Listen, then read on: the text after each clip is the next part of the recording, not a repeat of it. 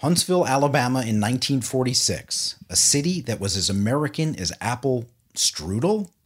From LA Times Studios comes Paperclip, a podcast sponsored by Amazon Studios and inspired by its Emmy-eligible dramatic series Hunters, starring Al Pacino and Logan Lerman.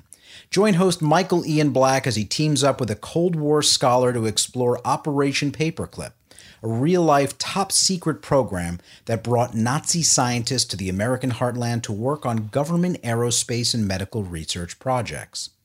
Available now on Apple Podcasts and all other platforms.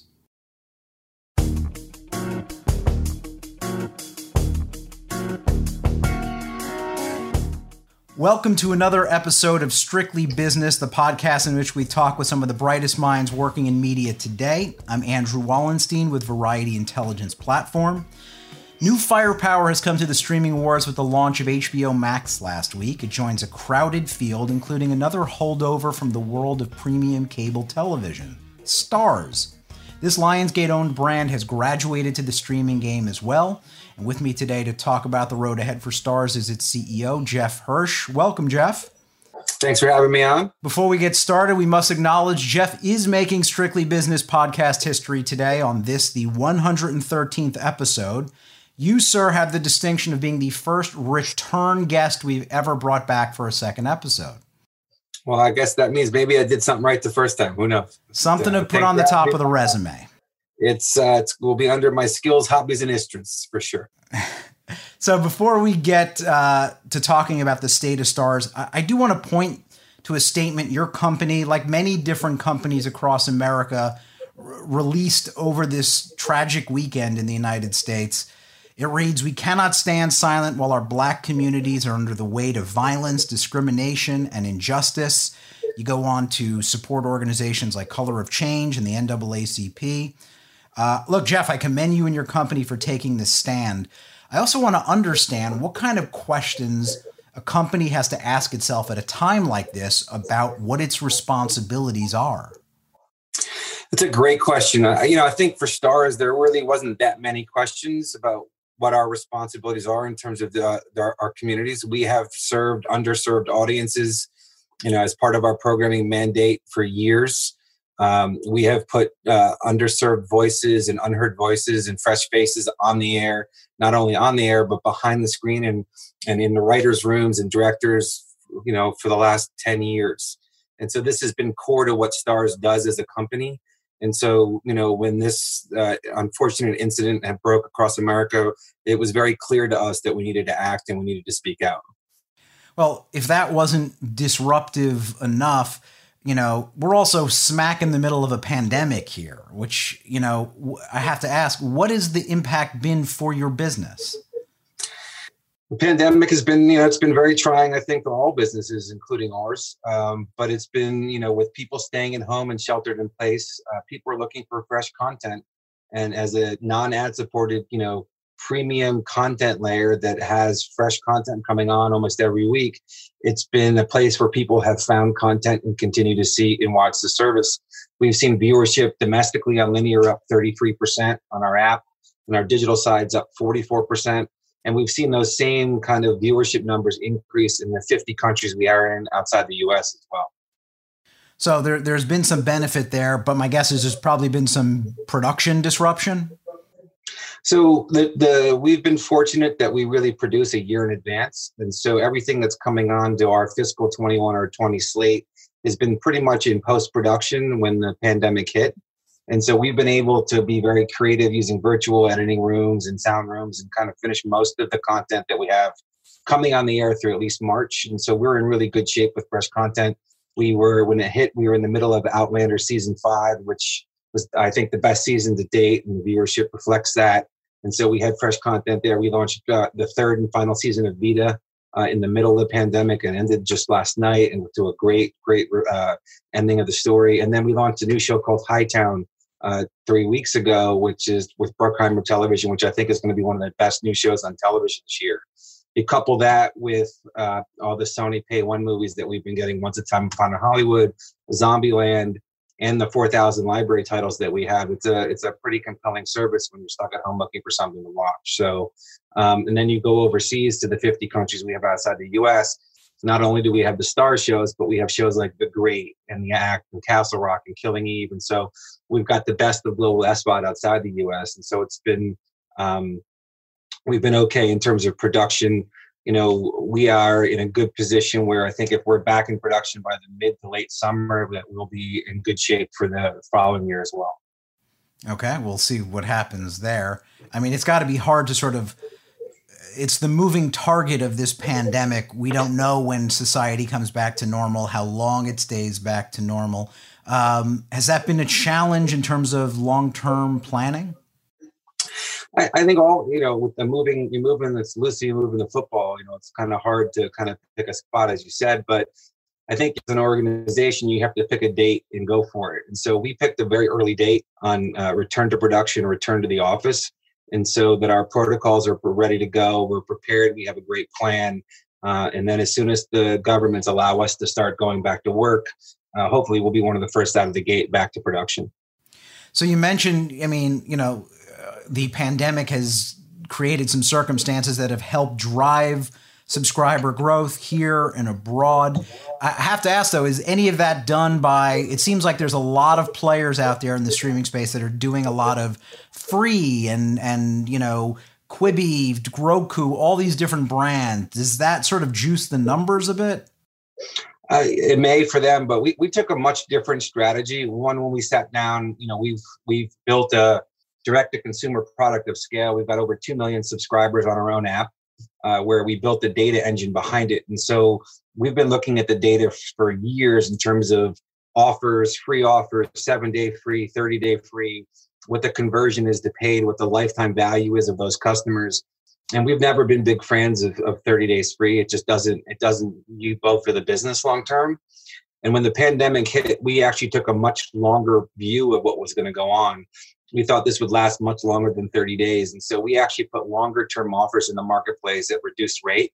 So the consumer, economically challenged consumers could actually get the service and afford the service, but would have it for a longer period of time. So we were in the market with a $5 for 3 months offer and a $25 upfront for 6-month offer that we ran through the pandemic. And we've seen great, you know, retention on the back end of those from our using it historically. And so we feel really good that not only are we seeing a spike in consumers because they're home looking for content, but we'll be able to keep them long-term on the other side.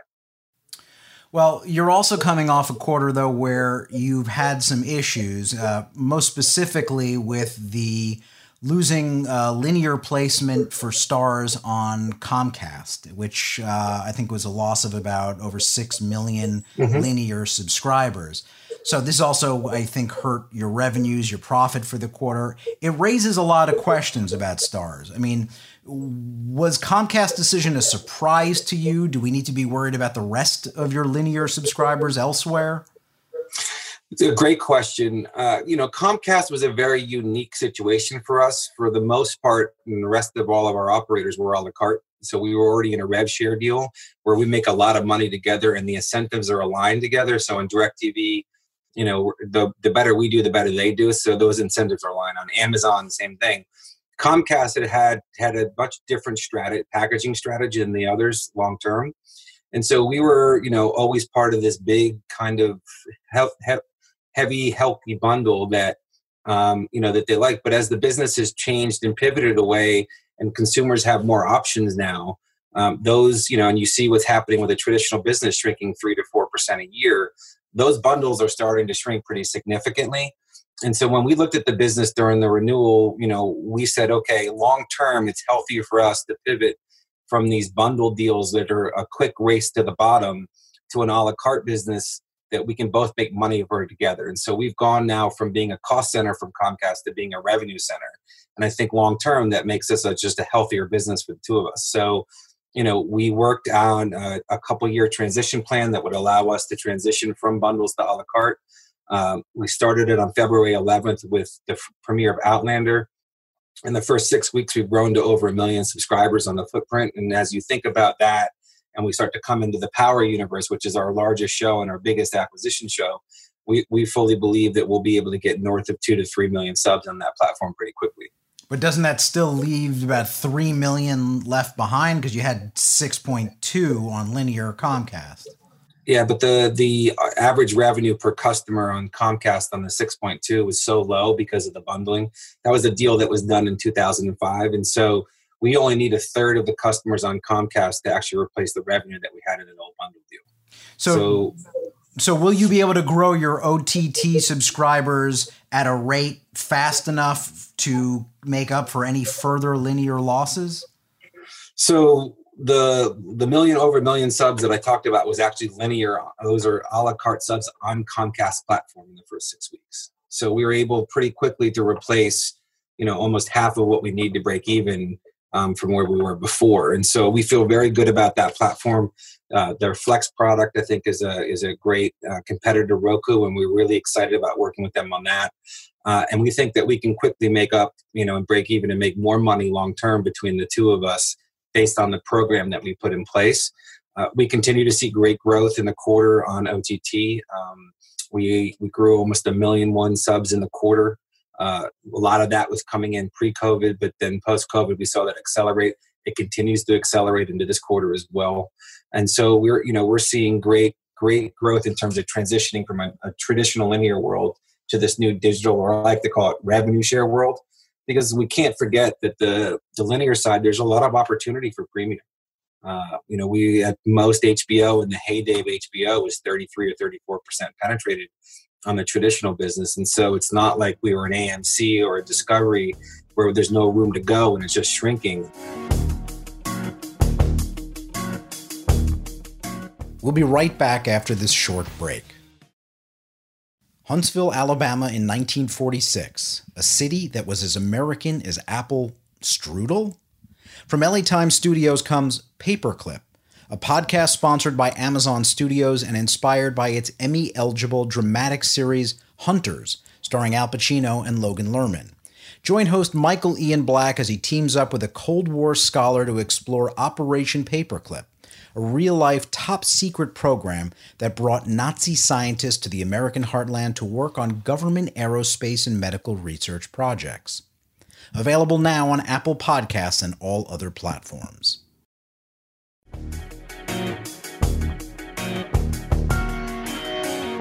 Welcome back to Strictly Business. Here's more of my conversation with Starz CEO Jeff Hirsch.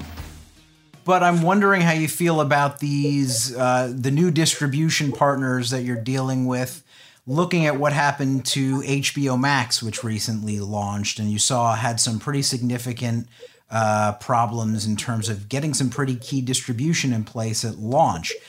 Should that be giving programmers a pause in terms of the power dynamic between these distributors and say what it was like with the distributors of old?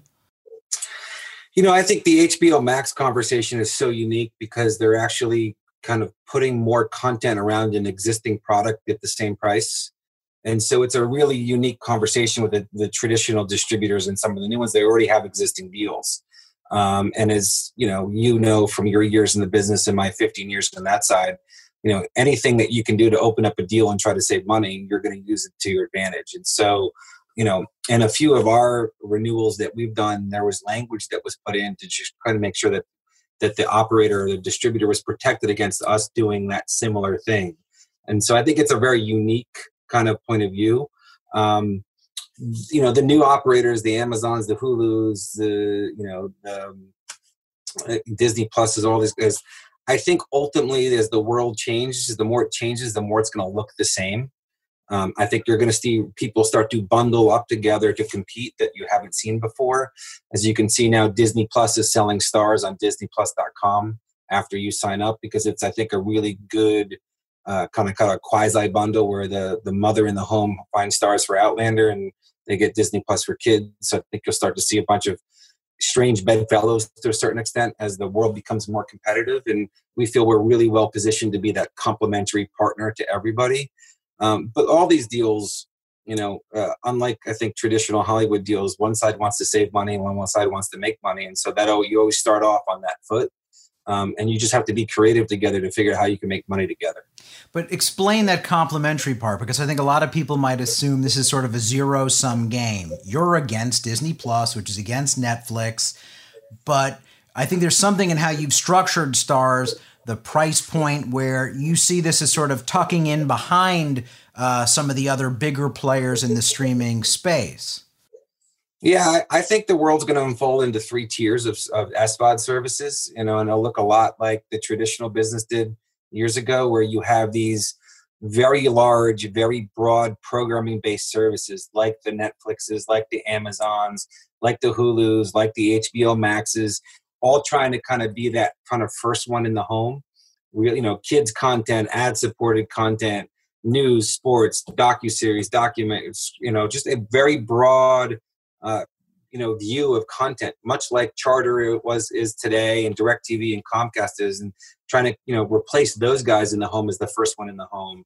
Starz has never played that role. We've always been this premium, bespoke tier of adult content, very authentic, no ads, very deep storylines. When the storyline gets to go very R-rated, it goes very R-rated. We don't have any, and we're proud of that. And so we've always been that kind of second tier in the home. When you got by Charter or DirecTV, you can always add Starz on top of. And so that's the role we'll continue to play. And so as people start to pick Hulu for their first, broad-based service in the home, you can buy Starz on top. Same thing with Amazon. We're one of Amazon's best partners globally right now because of that. I think you'll see a day where a Netflix Starz bundle will show up as well at some point. Because I think as everybody starts to figure out how to compete, these complementary services sitting on top of them are things that you're going to need to add not only revenue to your company, but more content. And so we see ourselves as that complementary tier behind all these big, broad services. And as I like to say, if we're the number 3 SVOD in the home and in the 50 countries outside the U.S. and the U.S., that's a great place for Starz to live. Well, but then I wonder if the world is heading to, a recession type economic situation, people's disposable income, they're going to be a little stingier. Maybe the number 3 isn't a great place to be. Well, look, I've been through 2 recessions on the cable side, and when things get tough in people's homes, they tend to stay home. They unfortunately don't tend to go to the movies and buy a bunch of popcorn and hot dogs for the family. They will kind of revert back to home for their content, and that's a great place for us as well, just like you're seeing in the current pandemic. But again, with our price point at $8.99, I think we're very nicely priced based on the fact that we've got almost 90 hours of fresh original content. We've got 4,000 library titles, and we've got the Sony Pay One. I think it's a really good value proposition to sit behind one of these other services. Don't forget, we have a very, very unique programming strategy. We are hyper-focused on providing, premium content for women and underserved audiences, and nobody else is really doing that today. And so, we've got this core demo of women and African-American women that nobody really has to the extent that we do. We'll continue to program for them in a big way. And so again, if you're in that demo, Starz is the service that you want. So again, we think we play a nice role in the home for that as well. And so when you look at the larger streaming war, since we last talked last July, Disney Plus is here, HBO Max is here, Peacock is coming, CBS Viacom is going to come, how, you're talking about Strange Bedfellows, you're talking about tucking in behind some of these other choices, but to this broader marketplace, can this number of players coexist? It's going to be hard. I think you're going to see 4 to 6 broad-based services that are going to be, that will survive long term. And then you'll see 2 or 3 or 4 of these premium tuck-ins behind. And then I think you'll have 5 or 6, which is the tier 3 that we never got to, which is like the Acorns and the Chillers and the really, IFCs and Sundances that are really niche audiences that have a love for it, but and are very loyal. But I think you'll see 4 to 6 kind of big broad-based players left. From what I can see from HBO Max today, it looks like it's more of a Disney Plus competitor than it is a Netflix competitor. But again, with the new leadership there coming in 2 days or whatever before the launch, I'm sure there's going to be some changes coming to the service as well. But again, the better they all do in getting consumers to to adopt SVOD, the better it is for us tucking in behind them. And we're seeing that outside the US, right? As you know, we're the third biggest US SVOD outside the US. And as Netflix and the Amazons and us kind of get into markets and start to educate people, we're starting to see that behavior follow like it did in the US. Okay. We should also talk about your parent company in Lionsgate. You both separately, together, have been subject to reports of potential deals, M&A, maybe not in the pandemic climate, but in the longer term could start to pick up again. So is Starz truly plug and play, where should it end up within a different company or Lionsgate ends up within a different company, you're well situated? Do you think that far ahead? Look, we don't speculate on M&A activity. Late Cornblatt used to say to me that if M&A was your strategy, you have no strategy. So, I think we have really, three great businesses.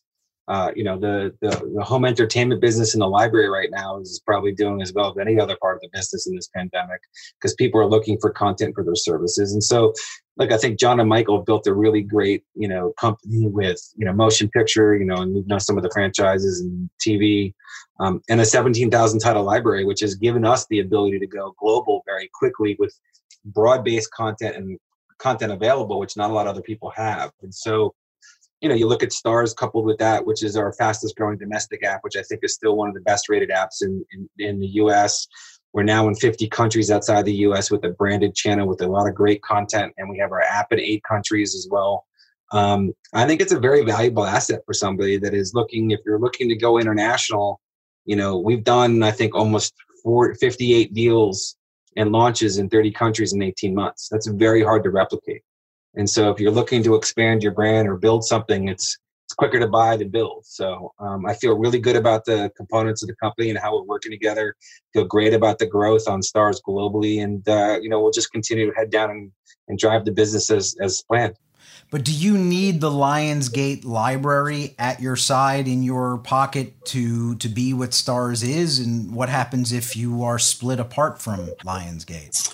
As in any, intercompany, because that sits on the other side of the business, there's intercompany deals that we have in place that, we're paying Lionsgate, TV for the library. And so if in fact speculated we were split out, those deals are in place because we have participants and third parties that we all have to be able to account for stuff back and forth. And so those are already in place when we launched international and our domestic programming as well. So those are in place. I'm not concerned about that. But remember that library, of 17,000 titles plus the Starz originals plus the third party we're buying, it gave us the ability to go into 31 markets plus the Starz Play Arabian 19, in under 2 years. And so there's not a lot of content that you can get that available that wide that quickly. And so it was a real asset for us to kind of get into that strategy. Well, speaking of library, Starz recently filed suit against MGM for alleging that they'd been licensing content that you were under the understanding was Starz exclusively. How damaging was that to your business?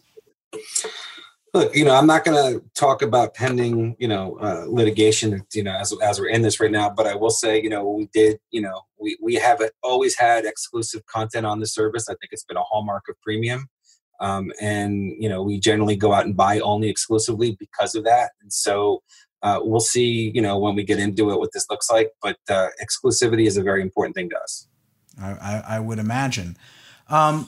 Finally, as you look ahead to 2021, even though we're barely through 2020, what do you see as some of the challenges or opportunities facing your business that people may not even necessarily be talking about right now?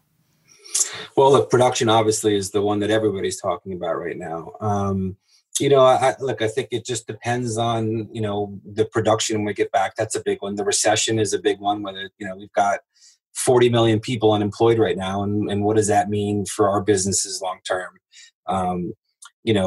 When the movie theaters open, if they open, what does that mean for slates that are coming up? And so there's a lot of moving parts in terms of content and consumer, which I think is really, the piece that I think keeps us up at night. But ultimately, we're very focused on these two key demos, and our content strategy is really kind of, our development strategy is really leaning into that. This will be the first year that we'll have something on the air almost every week for both of those two core demos, which should ultimately mean long-term revenue growth accelerates, churn comes down to a much lower number, and the business is actually healthier long-term. And I don't think we've continued to see struggling getting content because we are so unique in that sense. I think the story that, that we have, we're putting people on the screen and behind the screen. 65% of our showrunners, writers, and directors are women. Of them, 41% are women of color. And so we reflect what we do on the screen, behind the screen. And I think when you tell that story to talent, they want to be a part of it. And so we haven't seen escalations in cost that I think others have talked about. But it's ultimately getting that on air and really seeing how we can drive the business globally in a big way. Well, wish you luck with that during these tough times. Thanks for taking some time out, Jeff. Thanks for having me. Appreciate it. This has been another episode of Strictly Business. Tune in next week for another helping of scintillating conversation with media movers and shakers. And please make sure you subscribe to the podcast to hear future episodes. Also, leave a review in Apple Podcasts. Let us know how we're doing. Huntsville, Alabama in 1946, a city that was as American as apple strudel? From LA Times Studios comes Paperclip, a podcast sponsored by Amazon Studios and inspired by its Emmy-eligible dramatic series Hunters, starring Al Pacino and Logan Lerman. Join host Michael Ian Black as he teams up with a Cold War scholar to explore Operation Paperclip, a real-life top-secret program that brought Nazi scientists to the American heartland to work on government aerospace and medical research projects. Available now on Apple Podcasts and all other platforms.